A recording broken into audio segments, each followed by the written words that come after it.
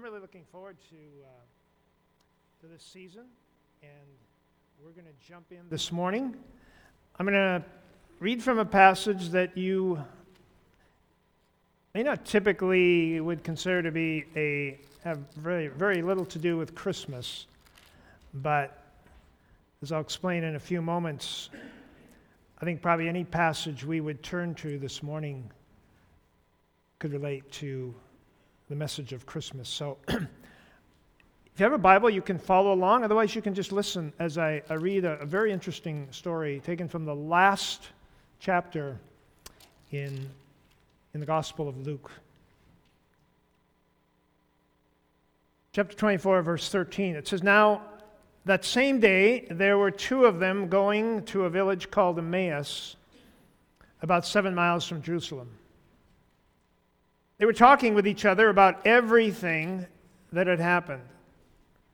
And as they talked and discussed these things with each other, Jesus himself came up and walked along with them, but they were kept from recognizing him. And he asked them, 'What are you discussing together as you walk along?' And they stood still, their faces downcast. One of them, named Cleopas, asked him, 'Are you only a visitor to Jerusalem and do not know the things that have happened there in these days?' 'What things?' he asked. 'About Jesus of Nazareth,' they replied. 'He was a prophet, powerful in word and deed before God and all the people. The chief priests and our rulers handed him over to be sentenced to death, and they crucified him. But we had hoped he was the one who was going to redeem Israel. And what is more, it is the third day since all this took place. In addition, some of our women amazed us. They went to the tomb early this morning, but didn't find his body. They came and told us they'd seen a vision of angels who said he was alive. And then some of our companions went to the tomb and found it was just as the women had said, but him they did not see.' He said to them, 'How foolish you are and slow of heart to believe all the prophets have spoken. Did not the Christ have to suffer these things and then enter his glory?' And beginning with Moses and all the prophets, he explained to them what was said in all the scriptures concerning himself. As they approached the village to which they were going, Jesus acted as if he were going farther. But they urged him strongly, 'Stay with us, for it is nearly evening and the day is almost over.' So he went in to stay with them. And when he was at the table with them, he took bread and gave thanks and broke it and began to give it to them. And then their eyes were opened and they recognized him, and he disappeared from their sight. They asked each other, 'Were not our hearts burning within us while he talked with us on the road and opened the scriptures to us?'" I was listening to a podcast recently by Tim Keller who gave, I think, a really helpful and important point about studying the Bible and thinking about the Bible. He said often if you imagine like the Bible's like a tree, often what we do is we slice it through the middle. So if you cut down a tree and then just imagine you cut off little slices and you take this slice out, and this slice talks about the importance of forgiveness in your life. Or you take out this slice and it talks about the importance of prayer, and you take out this slice and it talks about how to manage your money, and you take out this slice here and it talks about how you should relate to the world around you, or how you ought to live your life, the things you should do and things that you shouldn't do. And so we end up with kind of a picture like the Bible is really about how to live your life, how to live a moral life, almost like a code with a bunch of things that you should follow. But Keller says, what if we took the Bible and we took that tree, instead of slicing it this way, what if we cut it this way, from top to bottom? And we took out pieces and we realized that everything from Genesis to Revelation, if we took a little slice of it, it all fits together. And so, what this slice up here is saying is really connected with this down here and this down here. And so, this morning, we are going to be looking at a story. We're going to be looking at the Bible as a story. And it has all the components of any story.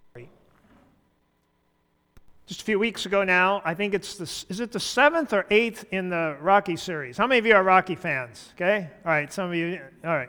Yeah, Creed 2 is out now, and so you're going to go watch it. It's the same as all the others. Same storylines, but people will go watch it. Why? Because it's a great story. It has relationship. It has tension that comes in. It has this inevitable conflict that's coming, and you're hoping that the good will win and that the bad will lose, and in the end, it happens, and it's kind of a happily ever after. Every good story has that. And so this story, from cover to cover, from Genesis to Revelation, I would suggest to you that what we're going to be talking about, what you see on the screen, is what this book is about. This is about a God who wants to be with us. This is about a God that wants to be with you. And I don't know at what level you experience that truth in your life, but my prayer is that by the end of this month, that all of us would be experiencing that to a much deeper level. That we would have at least moved in some way to a deeper experience of our God with us. As I mentioned, the theme is everywhere. It starts in chapter 1 of the Bible. Genesis 1. We see the first hint. God creates the sun, the moon, the stars. He creates the creatures and the animals. And then he does something very unique and very distinct. He created mankind. He created you and me. And it says that he created us in his image. Nothing else was created in God's image. But you were created in God's image. I was created in God's image. Why did God create us in his image? I believe that God created us in his image so that we could have a special connection, a unique relationship with God. And I think God is seeking a unique relationship with us as people that he has created, made in his image. In Genesis 3, we see that God is walking in the garden in the cool of the day, and you get the sense that this was something that he regularly did, and he walked with this couple that he had created, this mankind that was in the garden. Just one problem. In chapter 3, all of a sudden, it says the Lord came into the garden, but the couple wasn't around.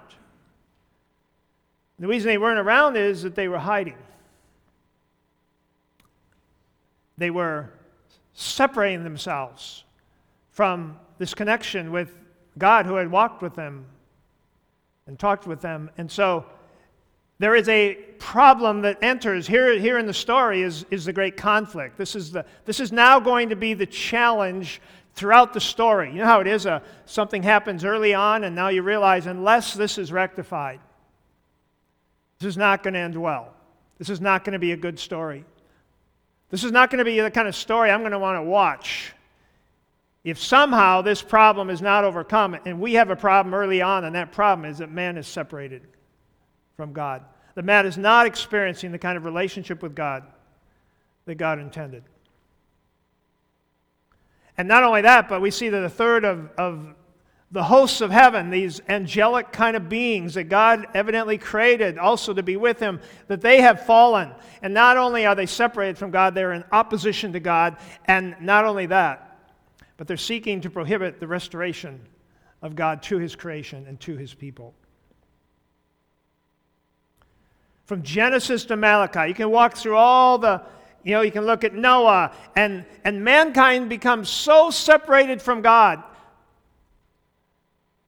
And evidently, irretrievably so. And so God brings the flood, and out of that brings a family through which he will continue, because his goal is still that man would live in relationship with him and be with him. We see Abraham, and God calling Abraham, and that he giving him the promise that through all the nations he would be blessed. And nations would be blessed through him. We see Moses, and God gives him fire by night. Why? To let them know he's with them. He gives them a cloud by day to lead them. Why? So they know that he's with them. He spends 6 chapters telling them how to build this tabernacle. And he wanted them to put it right in the middle of all of the people, because the tabernacle represented God's presence with them. Whenever they moved, that tabernacle went with them, because God wanted them to know that he was with them. And at one point, they grievously sinned against God. They built this calf and started worshiping it. And God says, look, you can go on without me, but I'm not going with you. And the people said, Moses said, if you're not going with us, we're not going. And so we see this theme throughout God's prophets. God's continually communicating with his people about how he wants them to be in this covenant relationship with him. From Genesis through Malachi, we see this desire for God to be with his people. I'm just going to walk through this quickly. But in the Old Testament, this is from Joel. It says, never again will my people be shamed. Then you will know. He's talking about something in the future here. Then you know that I am in Israel. Notice that word. Then you will know that I am in Israel. I am in Israel, that I am the Lord your God, and that there is no other. Never again will my people be shamed. And afterward, and here's the prophetic thing, I will pour out my spirit on all people. Your sons and daughters will prophesy, your old men will dream dreams, your young men will see visions. Even on my servants, both men and women, I will pour out my spirit in those days. And the purpose of God's Spirit that he has now provided for people to experience is that we can know his presence in our lives through his Spirit in us. Taken from Joel. Isaiah 7:14. Therefore the Lord himself will give you a sign. By the way, this is written hundreds of years before Christ is born.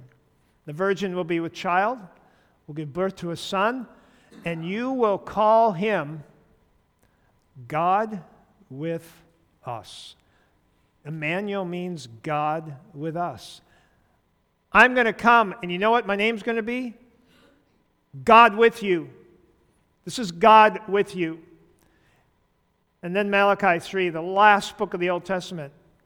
I will send my messenger who will prepare the way before me. And then suddenly the Lord you are seeking will come to his temple. The messenger of the covenant whom you desire will come, says the Lord. In other words, this is just a prophetic thing that says, you know what? God's going to come and be present with you. And so we see this as prophesied into the New Testament. So what happens? Jesus comes. Jesus comes, and we see that there's this is an incredible thing. This is like one of the greatest moments in the story. Because no one expected this. And so we see there's this problem. The man is separated from God, and yet God is wanting to be with us. And so the decision is made, and we see that heaven looks down and says, oh my goodness, I can't believe what just happened. God became man. No one expected that. No one could ever imagine that the God of the universe would take on human flesh. They'd actually be with them in the form of a man. And so we see that his name will be called Emmanuel, God with us. And God was determined. God was determined in the story to make a way for man to be back with him. Jesus lives 33 years. People are kind of thinking this is God's remedy for them. This is God's solution. And then all of a sudden something happens that makes absolutely no sense.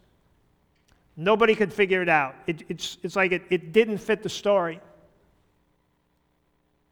It's like that puzzle piece in the puzzle where they're putting together, they were putting together the puzzle, and they could kind of see it. They could see Jesus was here, and he was going to conquer Rome, and he was going to become like the David of old. And all of a sudden, they were handed a puzzle piece, and they said, this doesn't fit. This has got to be from some other puzzle. This doesn't fit in the puzzle we're putting together. Nobody understood it. Nobody got it. Like this is one of those movies you hate where the hero gets killed, right?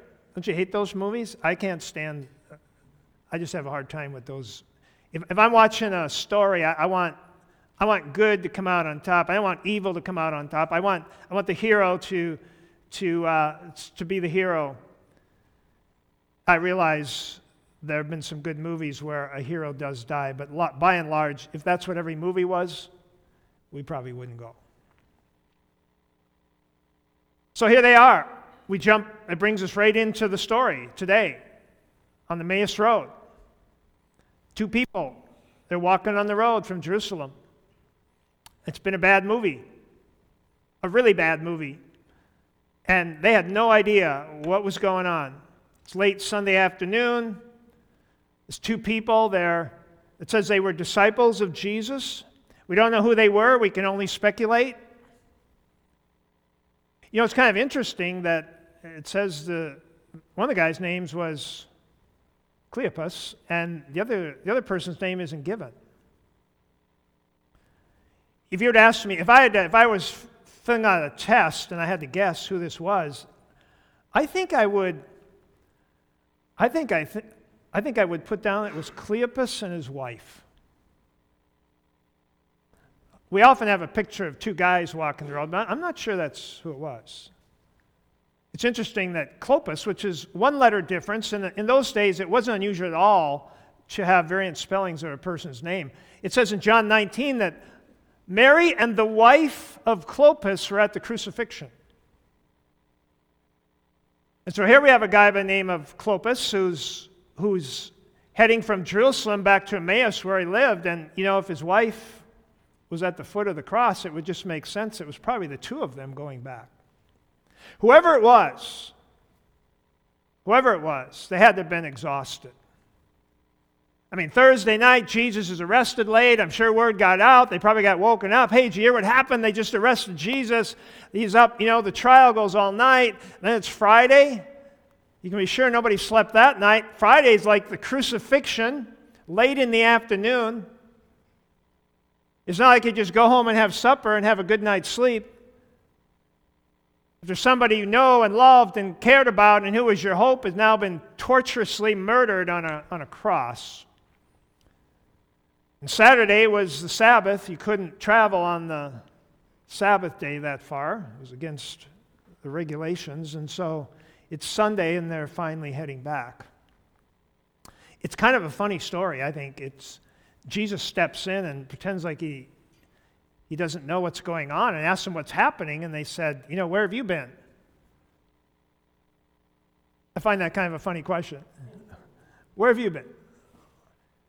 Well, Jesus said, tell me, what things happened?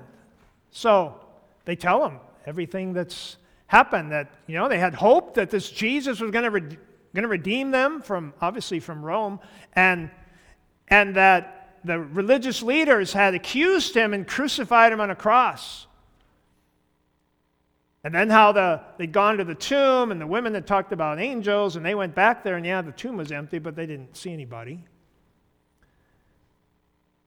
And so they're in this conversation about what next? Back to life as usual. We see that Jesus then kind of reprimands them and says, hey, have you guys read your Old Testament? He talks a lot about a coming Messiah who would suffer. And boy, I'd have loved to have been there and heard Jesus' explanation when he went through the Old Testament and explained all the places where it prophesied about who he was and how he would do his ministry and how he would die and how he would be raised up. All prophesied in the Old Testament, and so he explains all this to them.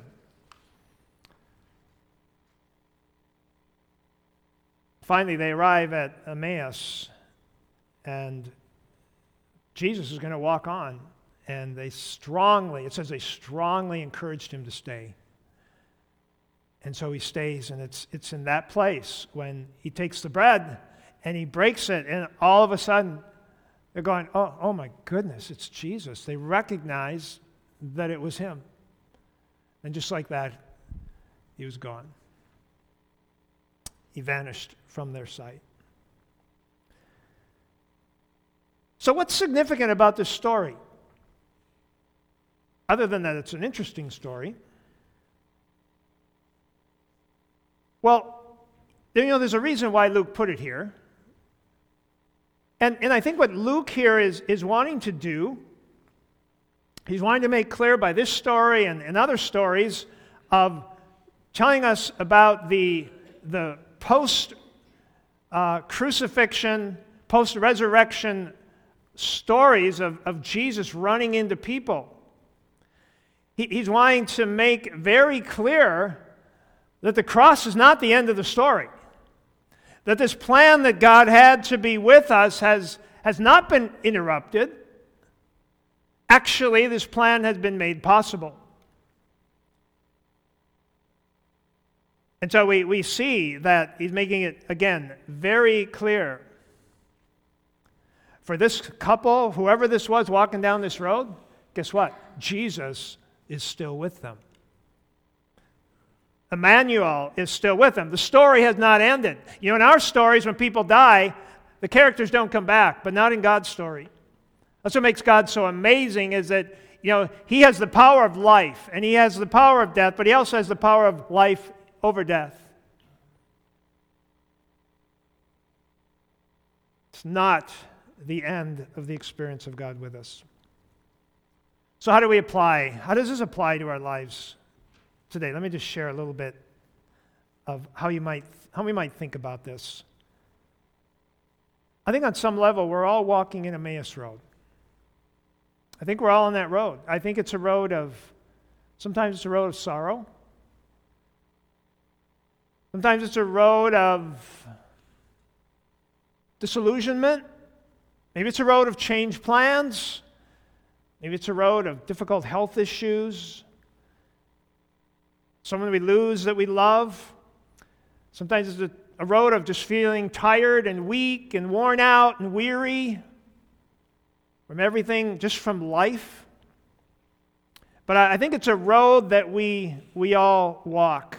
And it's a road for which we're all looking at somehow to find meaning in what's going on in our life. It's the experience we all have of walking through life in this world, often a broken world. But the thing about the Emmaus Road is that it's often on that road that we encounter Jesus. How many stories are there out there of people are going, you know what, this is the worst time of my life? But it was the best time of my life because it was on that road. It was through that experience. It was in those days that Jesus revealed himself to me. We encounter him on that road. And sometimes we walk that road for a long time and we don't realize that Jesus is there. He's not off somewhere. He's walking with us, but we don't recognize him.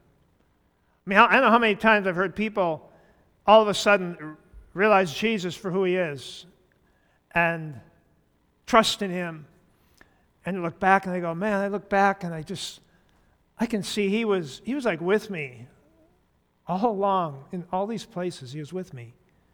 I just didn't see him. That's the Emmaus Road. Why don't we recognize him? Well, in this case, and it's probably true for us, these guys had their own agenda for Jesus. That's one of them. They had their own, this is how life was going to go for them, and this is how Jesus was going to do that, and they were going to be free from the Romans, and they were going to have this. Jesus had something so much bigger going on. They thought Jesus came to free them from Rome, and Jesus is coming to free them from all the powers of hell and from death. But they didn't get it. They had their own agenda, and they didn't see. They simply didn't believe in a resurrection. Even though Jesus told them, hey, I'm going to die. 3 days later, I'm going to come back to life. It's going to be a sign that I am who I say I am, that you can trust me with your life. But people just don't rise from the dead. And so they didn't believe in resurrection, at least at that point, before Jesus appeared to them. And one other reason is they lack spiritual eyes to see. It says in the text that they were kept from recognizing him, and then it was almost like Jesus allowed them to see him. And so as we think about that, I think some of the things practically we can do to see Jesus more clearly here is certainly we can give up our agenda, realize maybe God has a different plan for my life. We can believe in the resurrection. We can believe that if God could create all of life, that maybe he could take us through an experience of death and bring life even out of death. And I think we need to pray that, Jesus would reveal himself to us. It does happen, and it happens on our Emmaus Road. I don't know how many of you have heard of Malcolm Muggeridge. He was a satirist writer in England. He died a number of years ago now, 1990. But I was reading his story again this week. I just ran across it. And, he took on everybody in England. He took on the royal family. He took on the political system. He took on the culture. He took on the church. If you had made a list of people least likely to become Christians, Malcolm would have been one of them. He was a brutal satirist and didn't spare mercy for anybody in his writings. But he had an experience on the Emmaus Road. And I'm not saying that figuratively. Actually, he and a film crew went to Israel, and they were working on the Emmaus Road for some project. And this is what he writes. My friend and I walked along like Cleopas and his friend.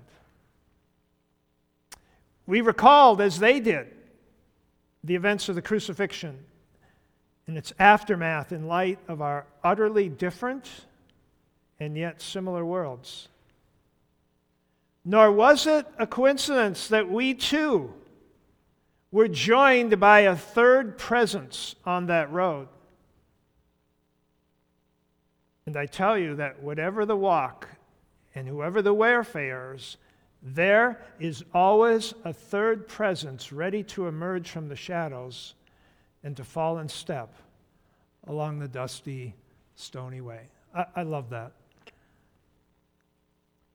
As you walk down your Emmaus Road, there in the shadows, there is a third presence following you.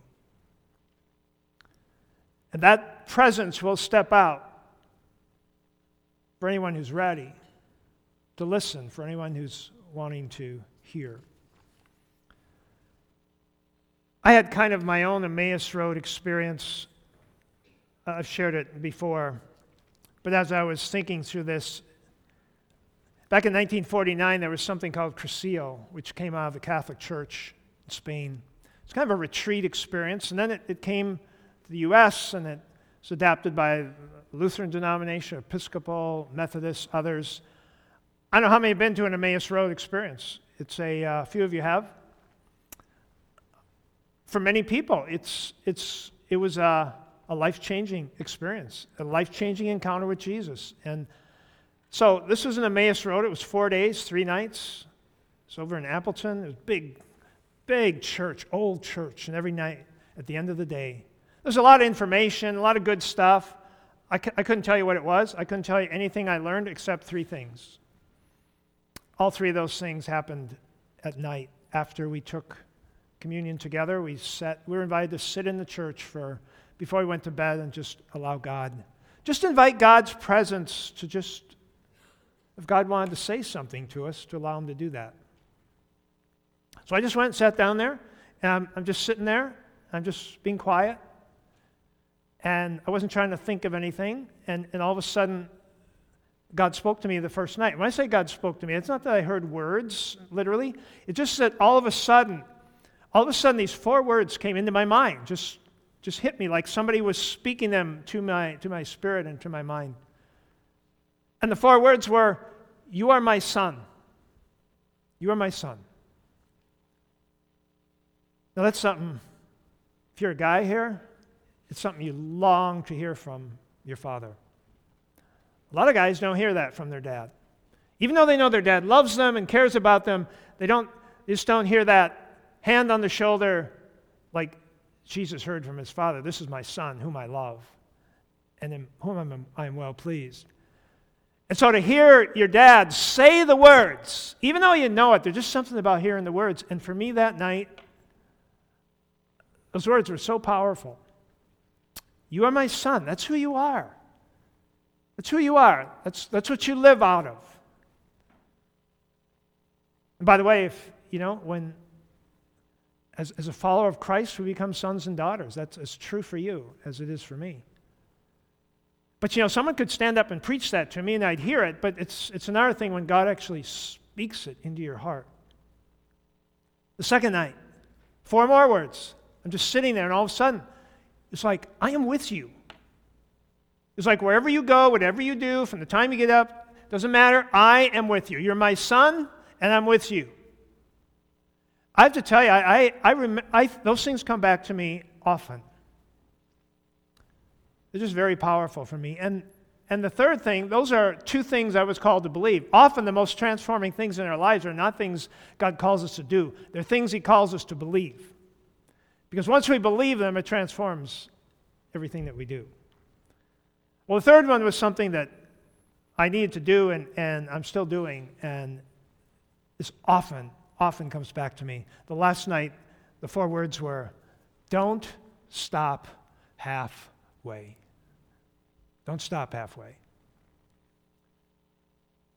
I can't tell you how many times that's come back to me because I'm still. It was like an invitation. It was like an invitation. An invitation to invite Christ in. And it's in a deeper way. And it's interesting in the story, and I'll just conclude with this.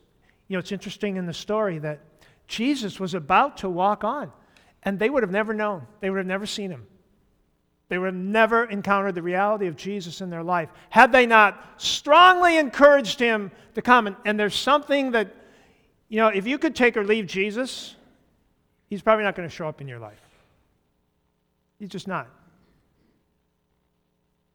But if you really want him, to come in, and you open the door, the word says, "Behold, I stand at the door and knock." If you open it and invite me in, I will come in. And that's exactly what they did. And it was in the invitation that Jesus then opens their eyes for them to see him.